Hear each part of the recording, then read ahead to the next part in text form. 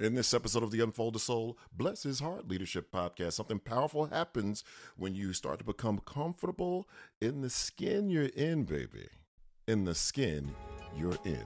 Girl, he reads from these journals he kept when he was a principal. Uncut and uncensored, putting all his business in the street. The podcast, Bless His Heart. The name, Ken Williams.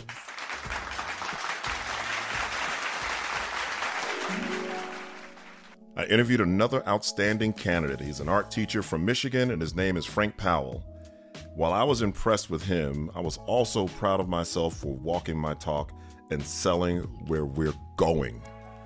I sold our shared vision aggressively and worked to connect with him on a very human level.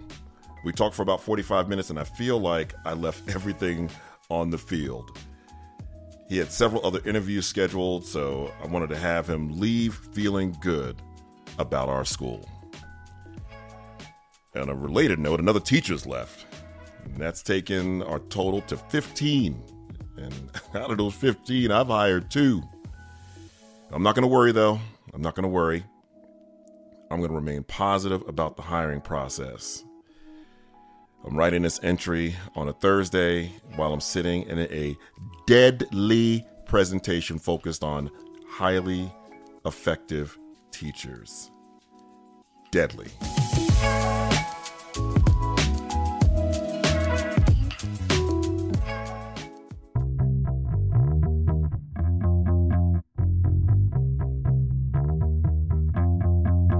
All right, baby, let's get into this. First off, I'm going to tell you up front, it is not easy to sell a vision when you're at that school. It's not easy because what the optics tell you is, it's a chaotic environment. The data may be screaming that you're underperforming, that you're not where you are. And I felt really good about finally being comfortable in my own skin regarding selling our shared vision.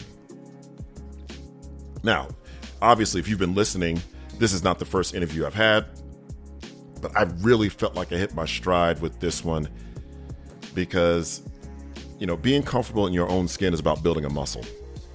Whether it's starting a business, a new pricing structure, setting boundaries in your personal or professional life, it can often be daunting the first time you do it, but then the more you do it, the more comfortable you become at it. And admittedly, when you walk through our office and you hear shit breaking loose, and then I take you behind closed doors and selling you on this amazing school we're seeking to become, that is not an easy task. But what it required is not a bullshit quotient. I wasn't there bullshitting him. What it required is that we invested time in developing a shared vision. Now, I believe 8 episodes ago, I did one called Why You Need Inspiration, Aspiration, and Perspiration. That was all about the visioning process, taking visioning from, your mission statement where you shove the word vision in there to something that really becomes magical and helps you actually manifest this compelling future.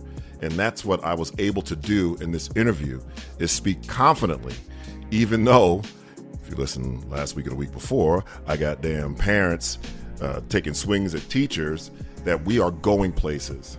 And I was definitive about it without feeling like I was a damn carnival barker selling them on, some ethereal bullshit. I wasn't.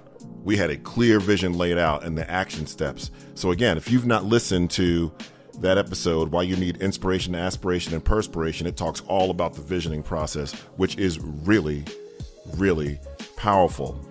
And again, the more you stretch yourself and, you're creating new layers of skin, the more you do it, the more comfortable you become at it. This interview was far and away better than the first time I interviewed someone soon after we developed our shared vision. I could speak with confidence and conviction, and that was really, really powerful. You also heard in this episode that the body count is rising. We're at 15 now, and again, this is another exercise in being comfortable in my own skin. I had to make peace with the fact that I'm not sure where these folks are coming from. Again, I'm not at my first school where if a teacher whispered that she was thinking of transferring, I'd get 50 resumes in inter-office mail. I'm not at that place. I'm at that school, baby. I'm at that school where on paper there are dozens of better choices than teaching at my school. But I had to have confidence in the fact that we were going to find the people, that we are generating the type of collective energy that would attract the right people. And I see far too many schools hanging on to dead wood and underperforming folks and kid killers because the devil they don't know in their minds is more scary than the devil than they know. So they'd rather hang on to that mediocrity and underperformance. And I wasn't going to do that, as scary as it was, because it's daunting to have 15 openings and you've hired 2 people. But I had to trust it. Our kids were worth it. I had to trust that process. And lastly, I don't know what it is about adult learning where we don't follow what we preach. Like we talk about how, instruction and teaching and learning has got to be done in a way that's provocative and engaging for kids. But then we turn around as adults and we teach each other like it's the 1940s. We're all sitting at desks and shit and, a bunch of sit and get. And so I'm in this session about, effective teaching practices, and the person facilitating the workshop is using the most ineffective teaching practices. Engagement, involvement, building community, interaction, collaboration, call to action, all those things that apply to what makes teaching students effective applies to adults. It's a human thing. So please, if you're involved with any kind of professional development, please apply the same principles to adults as we do for kids. That's really important.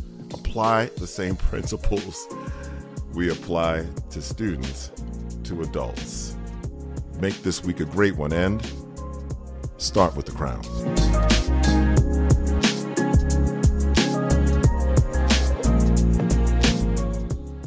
Leaders, if you're interested in how to embed equity on your campus, make it a part of your school's DNA and ensure equity, excellence, and achievement for all students regardless of background. If you want to know how to dismantle ability groups and make high levels of learning happen for every student, pick up Ruthless Equity, my brand new book.